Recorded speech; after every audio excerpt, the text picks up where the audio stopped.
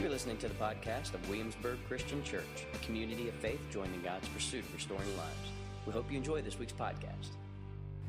Well, we were going to start our series in Haggai, and the reason I say "were" is I want to just confess some things with you guys as a church as to why we're not. If you're visiting with us, this will give you insight as to where we are. This will give you insight as to where I am in my own life. I just want to share this with you as well. I confess to you that this is going to be a challenging message for me today, largely because I'm a very passionate man. I'm unafraid to speak out for a cause or act for a cause I believe in. It's part of how I'm made, I think, probably why I'm called into the vocation that I'm called into. Then I read a blog written by a pastor named Jonathan Martin, and it just causes me to think even more intentionally through these things that have been stirring in me for literally years. But in terms of where we are in our world, causes me to think through them with greater intentionality. It seems like over the last few weeks I've been pulled into conversations about politics, about theology, about culture. Whether I'm at my part-time job at work with my coworkers, or whether I'm in the church, or whether I'm on the street, or whether I'm just at the coffee shop, or whether I'm at home watching TV or on Facebook or listening to the radio, whatever the case may be. These conversations, I confess to you, invariably create a tension within me. And at times it's a good tension, at times it's a bad tension. But the good tension is one that causes me to measure my own motives and causes me to question myself and to keep the posture of my heart in check. And when I say posture of my heart, I mean sort of my inner attitude and my motives. This tension causes me to ask myself two questions. Am I speaking, or am I going to speak, not in terms of preaching, I mean living life? Am I going to act out of a place of frustration or anger, or to make myself feel better, call it righteous indignation?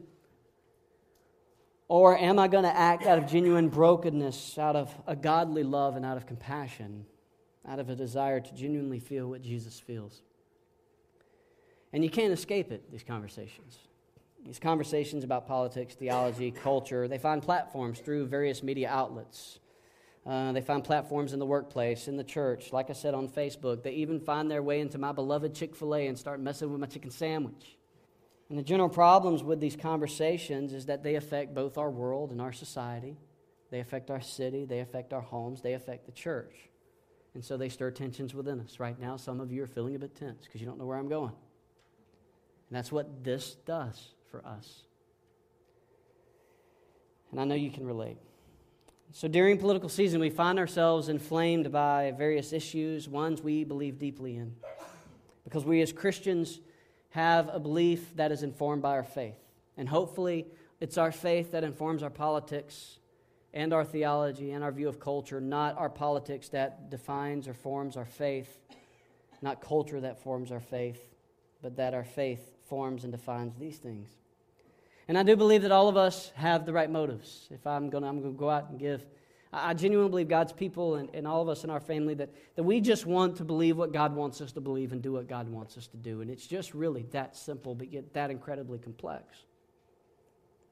And so we find ourselves looking out for our families and our city and our state and our country and our world. And it doesn't take long before we look out and see that regardless of those particular conversations of politics, theology, and culture, it's hard to argue that our world is just broken and that injustices prevail and that there's betrayal and sin and sickness and death and poverty and just all of the different issues in our world.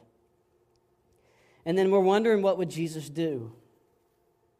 And in my case, I'm wondering what Jesus would do when I'm sitting in my part-time job and I hear my coworkers dehumanize people.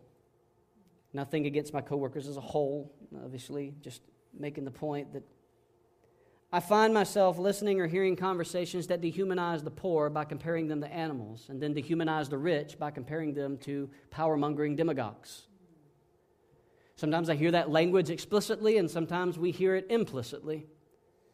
But what we fail to realize is all it does is dehumanize them. Out of our anger and fear and frustration, we make generalizations that lead to terrible mischaracterizations that cause us, if we're not careful as Christ followers, to miss the very heart of God and His love for all people. And as a pastor, I struggle even more deeply because I listen to this dialogue And I think to myself of the poor that I love in this very church, of the rich that I love and care for in this very church. And I think to myself, they're anything but that. I know you, and you know me. We're in family in Christ. And I hear these generalizations and mischaracterizations, and I confess to you that I become angry and frustrated, and I don't know what to do with myself. And so when I don't know what to do with myself, I have just a belief that I just need to shut up. And so I did, and I do, and I try. Sometimes it works. Sometimes it doesn't. But I find myself saddened either way. And then I look at my own life. And I realize and I remember that I was raised on the WIC program. And my family made food come to the table because of food stamps. And no one worked harder than my father. My mom just had a surprise with two twins. Not two twins, but one set of twins. That'd be weird. We can call that twins. And she was sick and couldn't work. And like I said, then I look out here and I see people I love, and I hear those dehumanizing statements and that dehumanizing rhetoric, and it makes me sad. And so my greatest struggle is, what would Jesus do? What would he say? Not what I would say, because that may not be right. But what would he have me do, and how would he have me act? After all, I'm a citizen of the kingdom of God first, and then I'm a citizen of this good country, and then I'm a citizen of the greater world. And so I wonder what I need to do, and I wonder what then we need to do as his people. And so over the last few months, I've just been praying, and I always pray when it comes to these series is, what do we need to talk about as a church? What does God, he can see our hearts, he knows what we need. What do we need here as a church? And so I pray, and so we plan a series, and we go with it the best we can, praying that I've heard the Spirit, bounce it off the elders, bounce it off the staff, let people know kind of what's going on, try to do this not just as a singular effort, but as a collective effort. And so I was all stoked over this Haggai thing about the study an Old Testament book that hardly anybody knows about. 2 chapters we're going to stretch out into 4 weeks, go figure. But it's going to be a great study. You know, we're going to have this great contextual thing and get into this history, uncover a book that none of us have maybe, some of us have maybe read, but none of us have maybe given a lot of thought about. Maybe we have. And so now we get into this lull. And over the last several months, I need to tell you that I have felt, and I don't normally talk like this, and those who know me know this, but I felt like the Lord was telling me, Fred, just give him Jesus. And so I would think, okay, Lord, I'm giving him Jesus. We did the Colossians series, and I felt like that was a pretty Christ-exalting series. And I prayed that Christ was exalted above all things in that series. The whole thing was Christ alone is everything. So I'm like, give him. And then God is still saying, I think, the Spirit's saying he will give him Jesus. So we get into the one another series. And it's about us being the kind of one another people we need to be. And so I thought God saying, well, Fred, give him Jesus was, okay, make sure you don't lead them to think that we can do this all in our own strength. That the gospel needs to be in and through all of this. And so I'm like, okay, we'll give him Jesus. And then we get into this lull. I'm all geared up, wrote the Haggai sermon, sent it to Garrett for the conversation continued guide. It's all done. The teens are going to have what they need. And it felt like this voice kept getting louder, and this it was just nagging and almost at times almost painful. It was like God was saying, just give him Jesus. And so that's what we're going to do. Scrap the Haggai series for a little while until God makes something clear and I'm not as hard-headed and stubborn as I must have been over the last I don't know how long.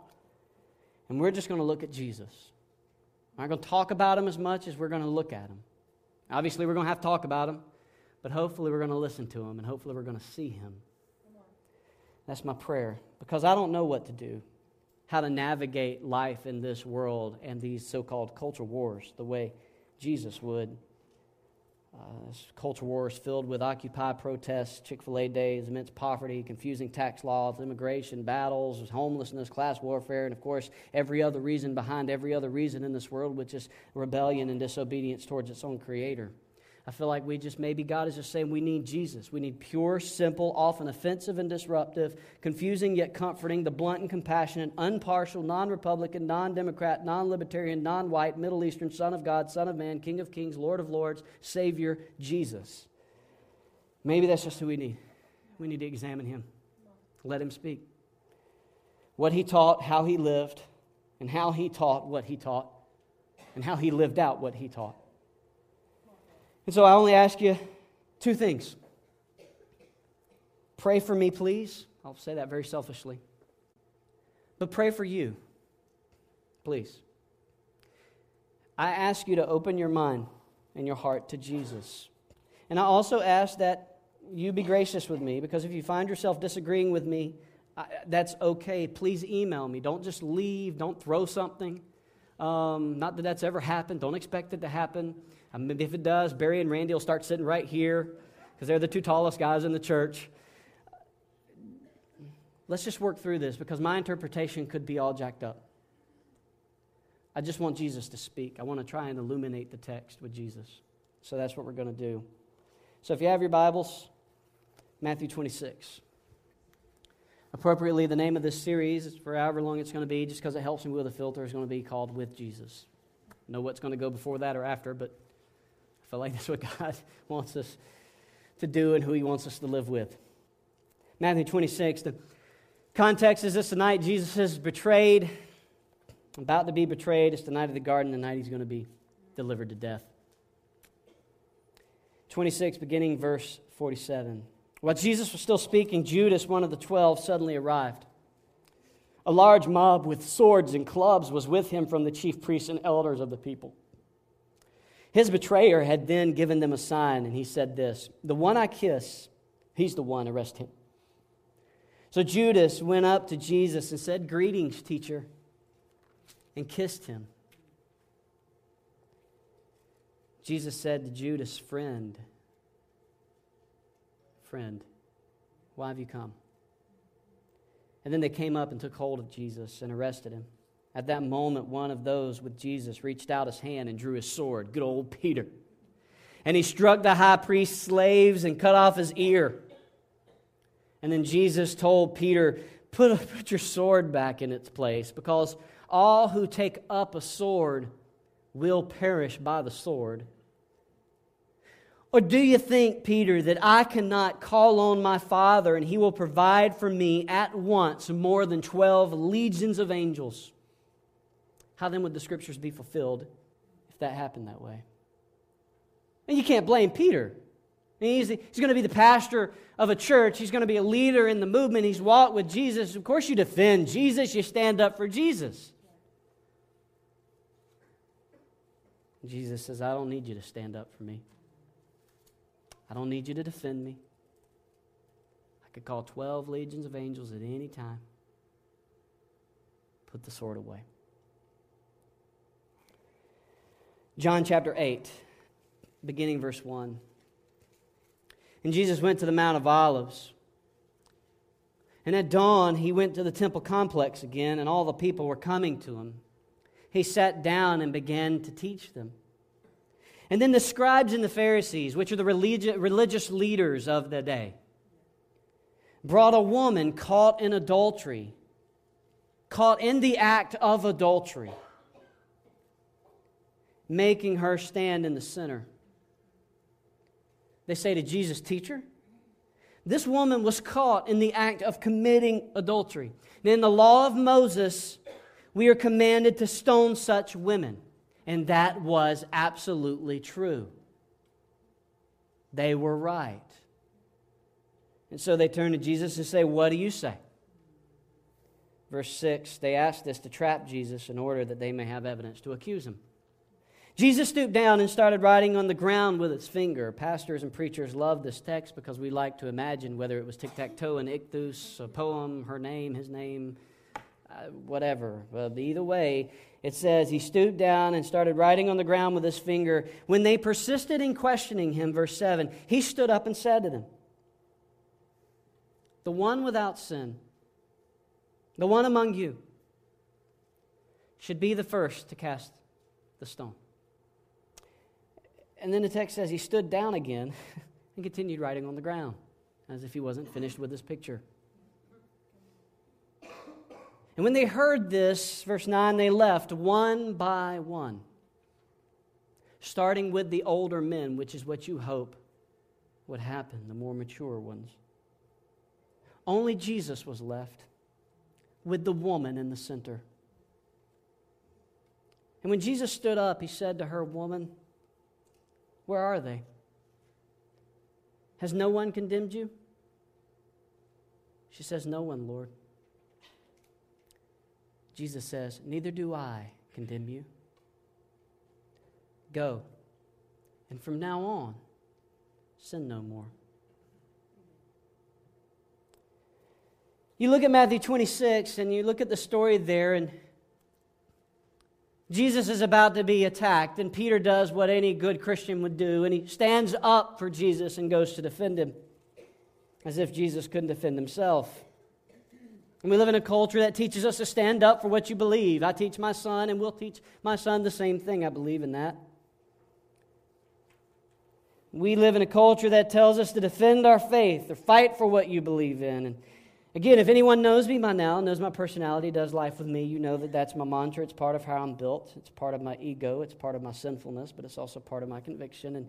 And then I look at this, and I look at the culture wars, and I look at culture, and then I think, well, we must step back and reboot our minds for just a moment and ask ourselves if we are being like Jesus.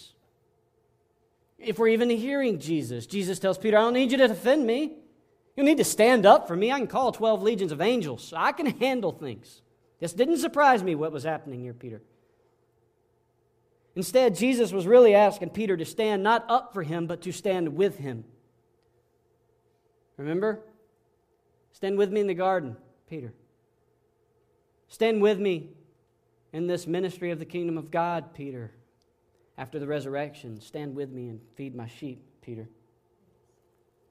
And see, then you look at John 8, and you look at verses 1 through 11, and you see this adulterous woman who should have been stoned. According to law, she broke the law. She broke the law legally, she broke the law spiritually. She just flat out broke the law. Caught in the act, what some people might call a homewrecker. She is found, she is caught, she is accused by the religious group that's supposed to be able to say she was wrong, and they come and they bring her to her. And after all, the Pharisees were standing up for law, they were standing up for what is holy, yet somehow, in this story, they found themselves at odds with Jesus. And they were doing it according to law.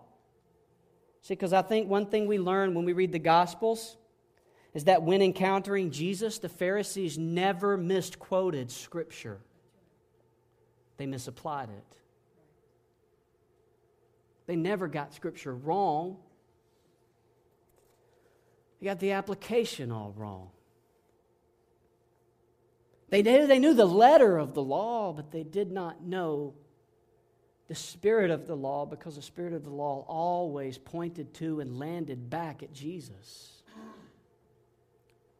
Jesus would even say, woe to you scribes and Pharisees, you're hypocrites. You pay a tenth of mint, dill, and cumin, yet you have neglected the more important matters of the law, justice, mercy, and faith. These things you should have done without neglecting the others.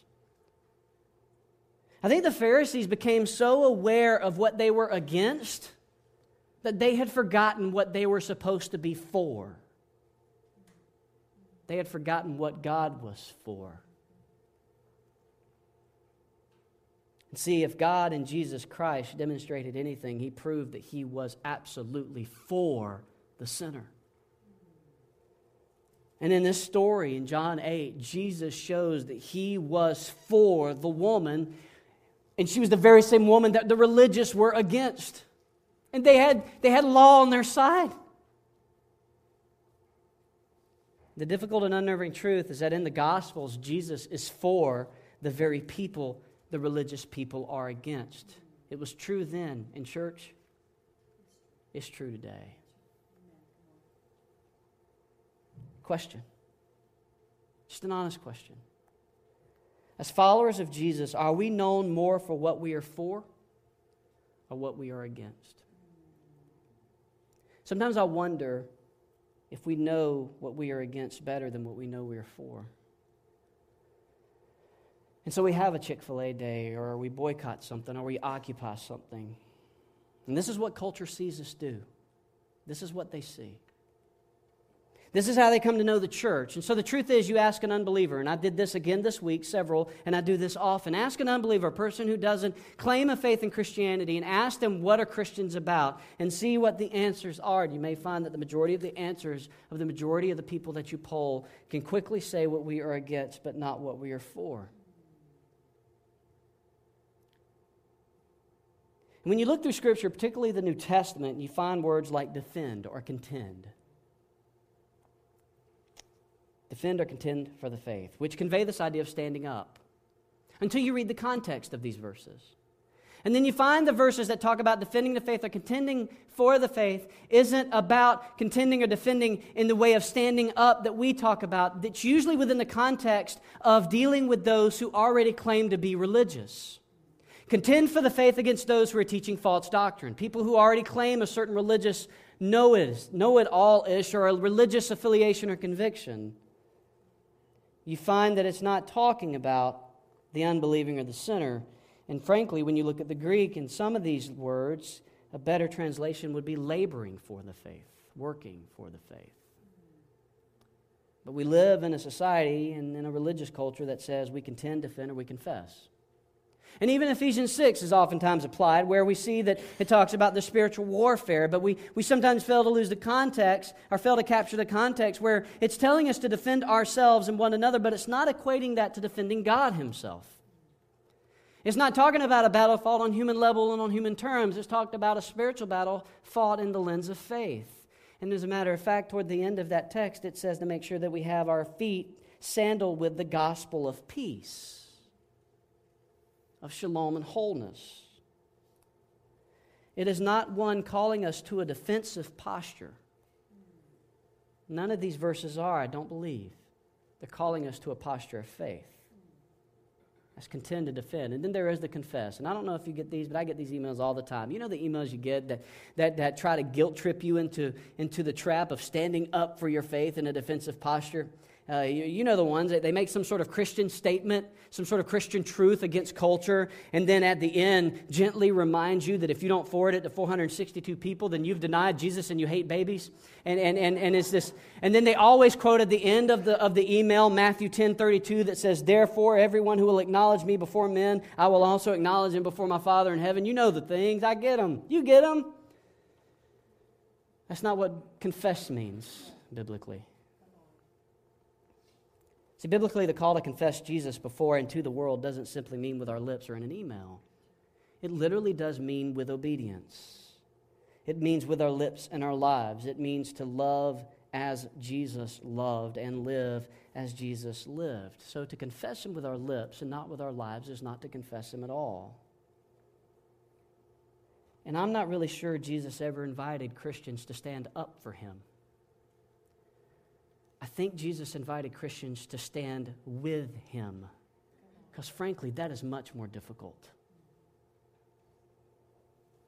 See, He made it clear to Peter, and I think He made it clear in His story with the woman, and He made it clear to the Pharisees. And I think when we look at it through the Gospels, we find that Jesus invites us to stand with God, not up for God, but to stand with Him, and by demonstrating and proclaiming His love and way of life.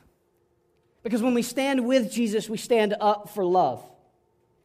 Matter of fact, in your conversation guide, there's one, here's another. That standing up for Jesus like Peter and standing with Jesus is different.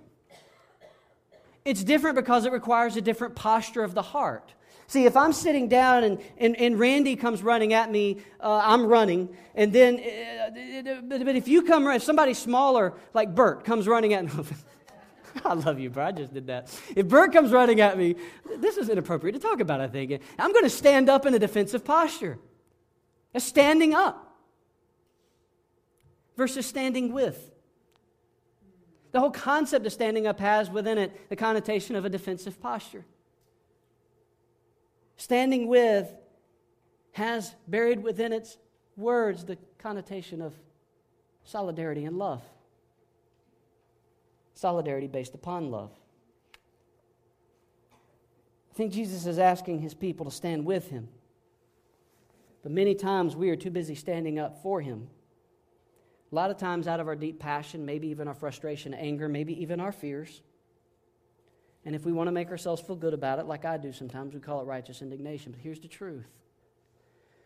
You and I can stand up for Jesus without standing with Him.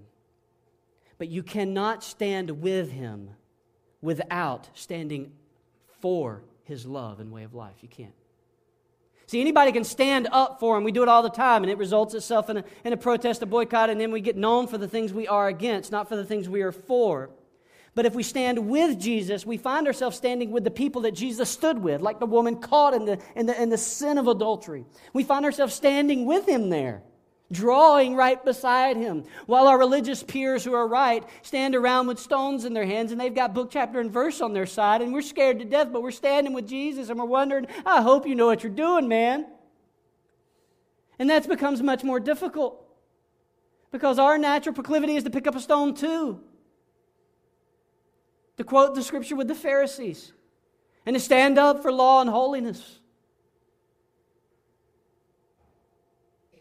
But when we stand with Jesus, we stand up for what his law was based upon, and that is love. Which, when seen, leads to a different way of life. Which is why he probably could tell the woman, go and sin no more. Nobody loved her like he did. Especially a rabbi. I want to encourage you, church. Step away long enough from the rhetoric and passion that you don't miss the message found in these two stories. What does standing with Jesus look like? When Jesus, God incarnate, came, he stood with tax collectors, the rich and the powerful. He stood with the lepers and the poor. He stood with the prostitutes and the live-ins and the live-outs and the divorcees and the married. He stood with the people that society was standing up against. He stood with the people oftentimes that religious society was having boycotts for. Did Jesus speak the truth? Of course he did, but he practiced the truth before he ever spoke it. He practiced it in love. Like in John 8, you look at the dialogue in verse 10. Where are the ones who are going to condemn you? Has no one condemned you? Rhetorical question. No, my Lord. She knows what she did. She knows she deserved a stone. She had to have. Neither do I. Now go and sin no more. Jesus didn't give her a lesson on family values here. And he could have and should have. She was sleeping with another woman's man. Where's the lesson on family values? But he doesn't. Does it mean he didn't care? You say, well, he said, go and sin no more. Well, we're going to get to that. I think that's very important. But Jesus first proved that he was for her by advocating for her and not accusing her, by accepting her while not affirming her lifestyle. Jesus served as her advocate, not her accuser. She was accused enough as it was.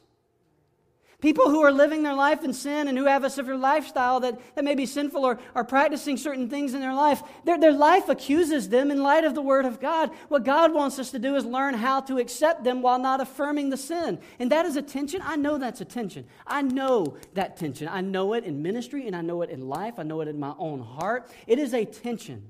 And so what we want to do is we want to resolve the tension. And we say, well, Fred, but if I stand with, this person living this way, then I'm affirming what they're... No, you're not affirming what they're doing unless you let them know that's what you do. But if you stand with them and you advocate for them and you love them and you stand with Jesus and not against them, but you let them know that God is for them, so therefore you are for them, it changes things. It changes things because accusations do not convict. Love convicts. Parents, you know this. Accusation can bring about admission, but it does not bring about conviction and conversion.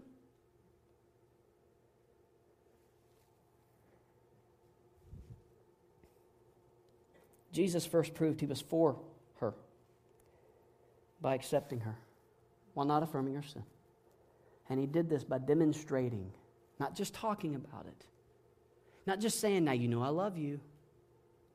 But by demonstrating he was her advocate, not her accuser. I have been the accuser. I have stood up for Jesus. We need to stand with Jesus. Frankly, that's a whole lot more difficult. So how? How do we stand with Jesus?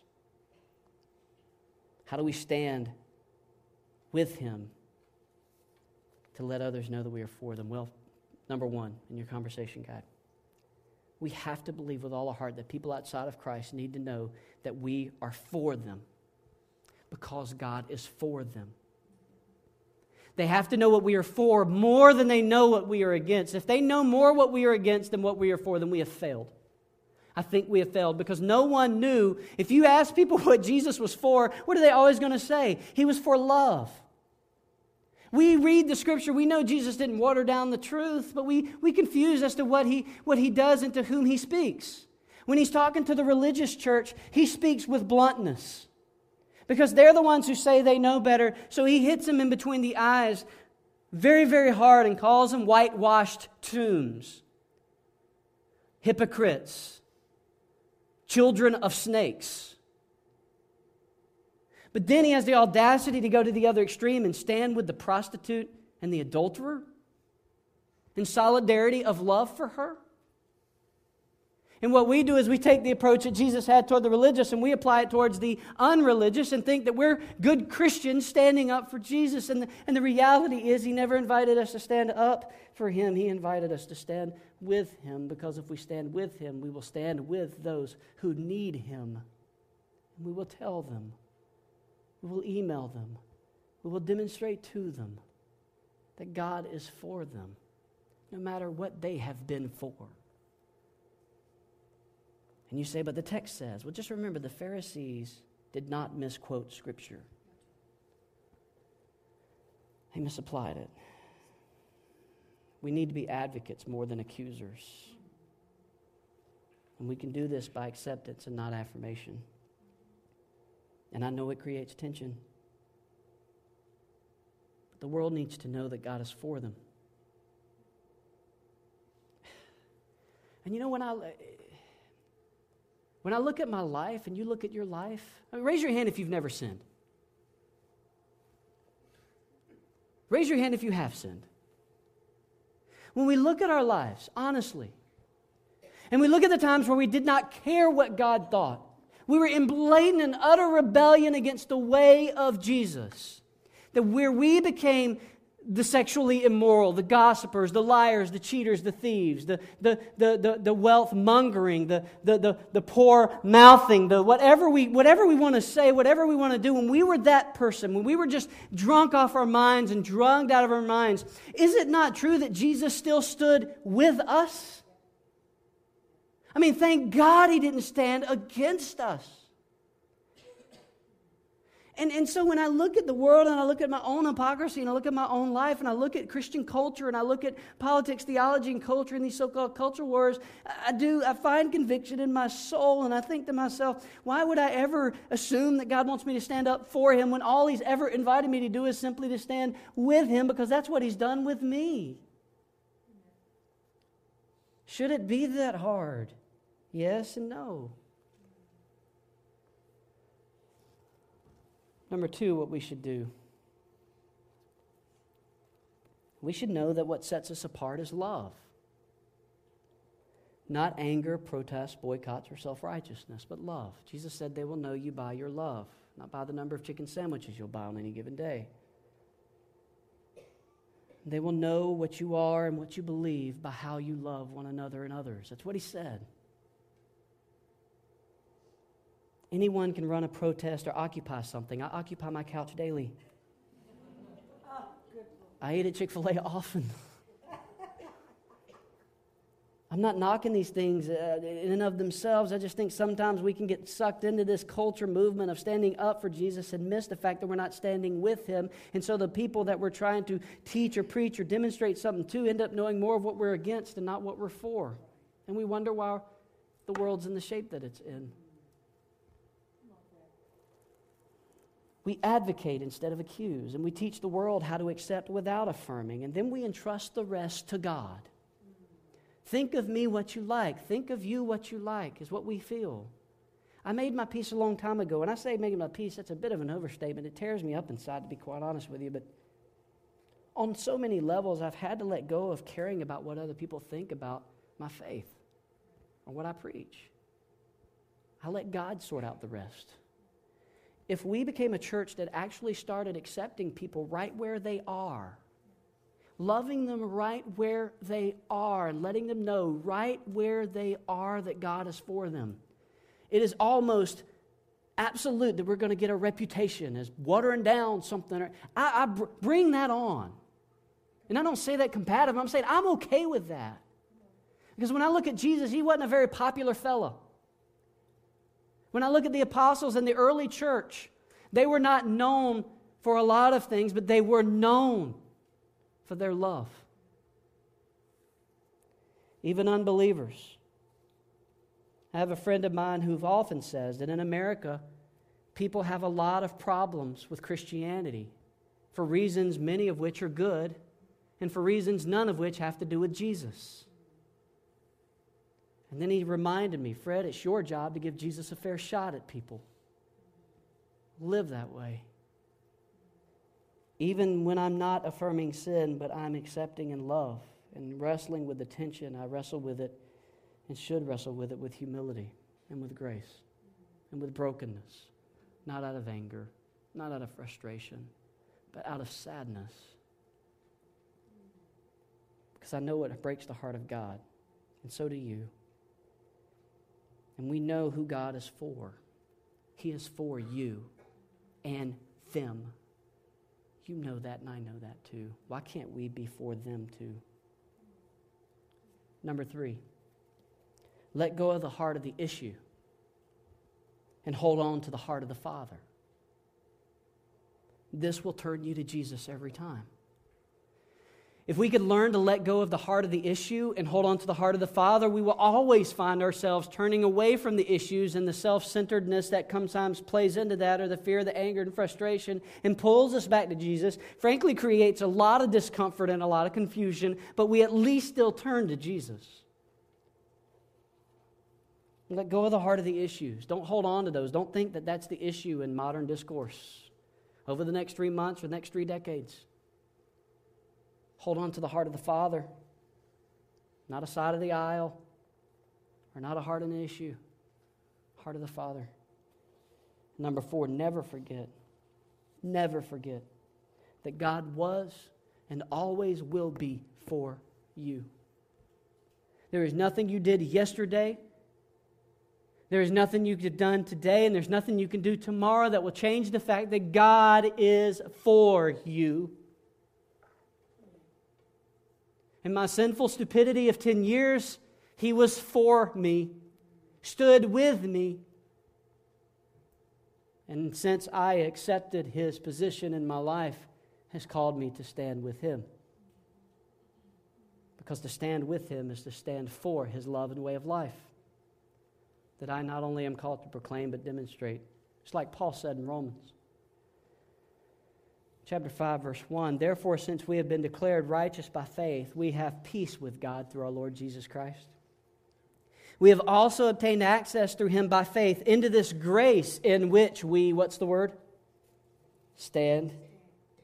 And we rejoice in the hope of the glory of God. And not only that, but we also rejoice in our afflictions, because we know that affliction produces endurance, endurance produces proven character, and proven character produces hope. This hope will not disappoint us, because God's love is poured out into our hearts through the Holy Spirit who He has given us. And you can sit there like me and you can think, man, I'm going to struggle with standing with people. It's much easier to stand up against or stand for or stand up for Jesus. It's much more difficult and nuanced to stand with Jesus and therefore stand with people who are clearly rebelling against God and wrestle with the tension of acceptance and affirmation and all that. Here's what I want to say. This is what I think part of what the text says is if you're a child of God and you're with Jesus, you're in Christ, you've been baptized into Christ, then you have the Holy Spirit inside of you. So the ability to love as Jesus loved is inside of you because God Himself is inside of you. Now, you and I may mess that up a lot. We may make a lot of the wrong choices. We may start holding on to the wrong issues and let go of the heart of the Father, but it doesn't change the fact that you and I do have the strength to be this kind of people. I really believe that Jesus believed more in us than we believe in ourselves. Jesus, I think, really believed that when He prayed, let your will be done on earth as it is in heaven, may your kingdom come, He actually believed that His people could live in such a way that they changed the world for the glory of God. But I don't think we sometimes believe that about ourselves, and maybe because we are often distracted. Maybe we just don't. But we have God's power within us. We just have to start making different choices. Decide to let go of the issue or the heart of the issue and grab onto the heart of the Father. This isn't to say you can have an opinion or belief or conviction. It's not what it's about. It's about standing with Jesus while you're wrestling through that. And just make sure that you're not standing against the very people that verse 6 in Romans chapter 5 speaks to, which is humanity. For while we were still helpless, at the appointed moment, Christ died for the ungodly. While we didn't care, while we were rebellious and hard-headed and stubborn, while we didn't even think we needed salvation or a Savior, while we were helpless, while we were even powerless in it all, Jesus stood with us on a cross. Verse 7, for rarely will someone die for a just person, though for a good person perhaps someone might even dare to die. But God proves His own love for us, in that while we were still sinners, Christ died for us. If Christ stood with us in our sinful rebellion, why can't we stand with others?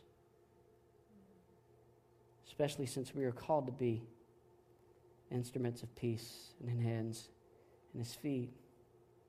Verse 9, much more than, since we have now been declared righteous by His blood, we'll be saved through Him from wrath. For if while we were, what's this word? Enemies. It's like Paul's getting stronger with the language. We were reconciled to God through the death of His Son. Then how much more, having been reconciled, will we be saved by His life? And not only that, but also rejoice in God, our Lord Jesus Christ, through whom we have received reconciliation through Him. Notice that this says how much more we will be saved through His life. We always talk about His death saving us. But see, His life saves us too. Because in His life we see love. In His life, the perfect law of God was kept. In His life, justice and mercy and faith were embodied. In His life, we not just learn. In His life, we live. With Jesus, we live. We are called to live with Jesus. This week, I just wanted to talk about the truth that we are called to stand with Him. Because in standing with Him, we stand with others that He is for.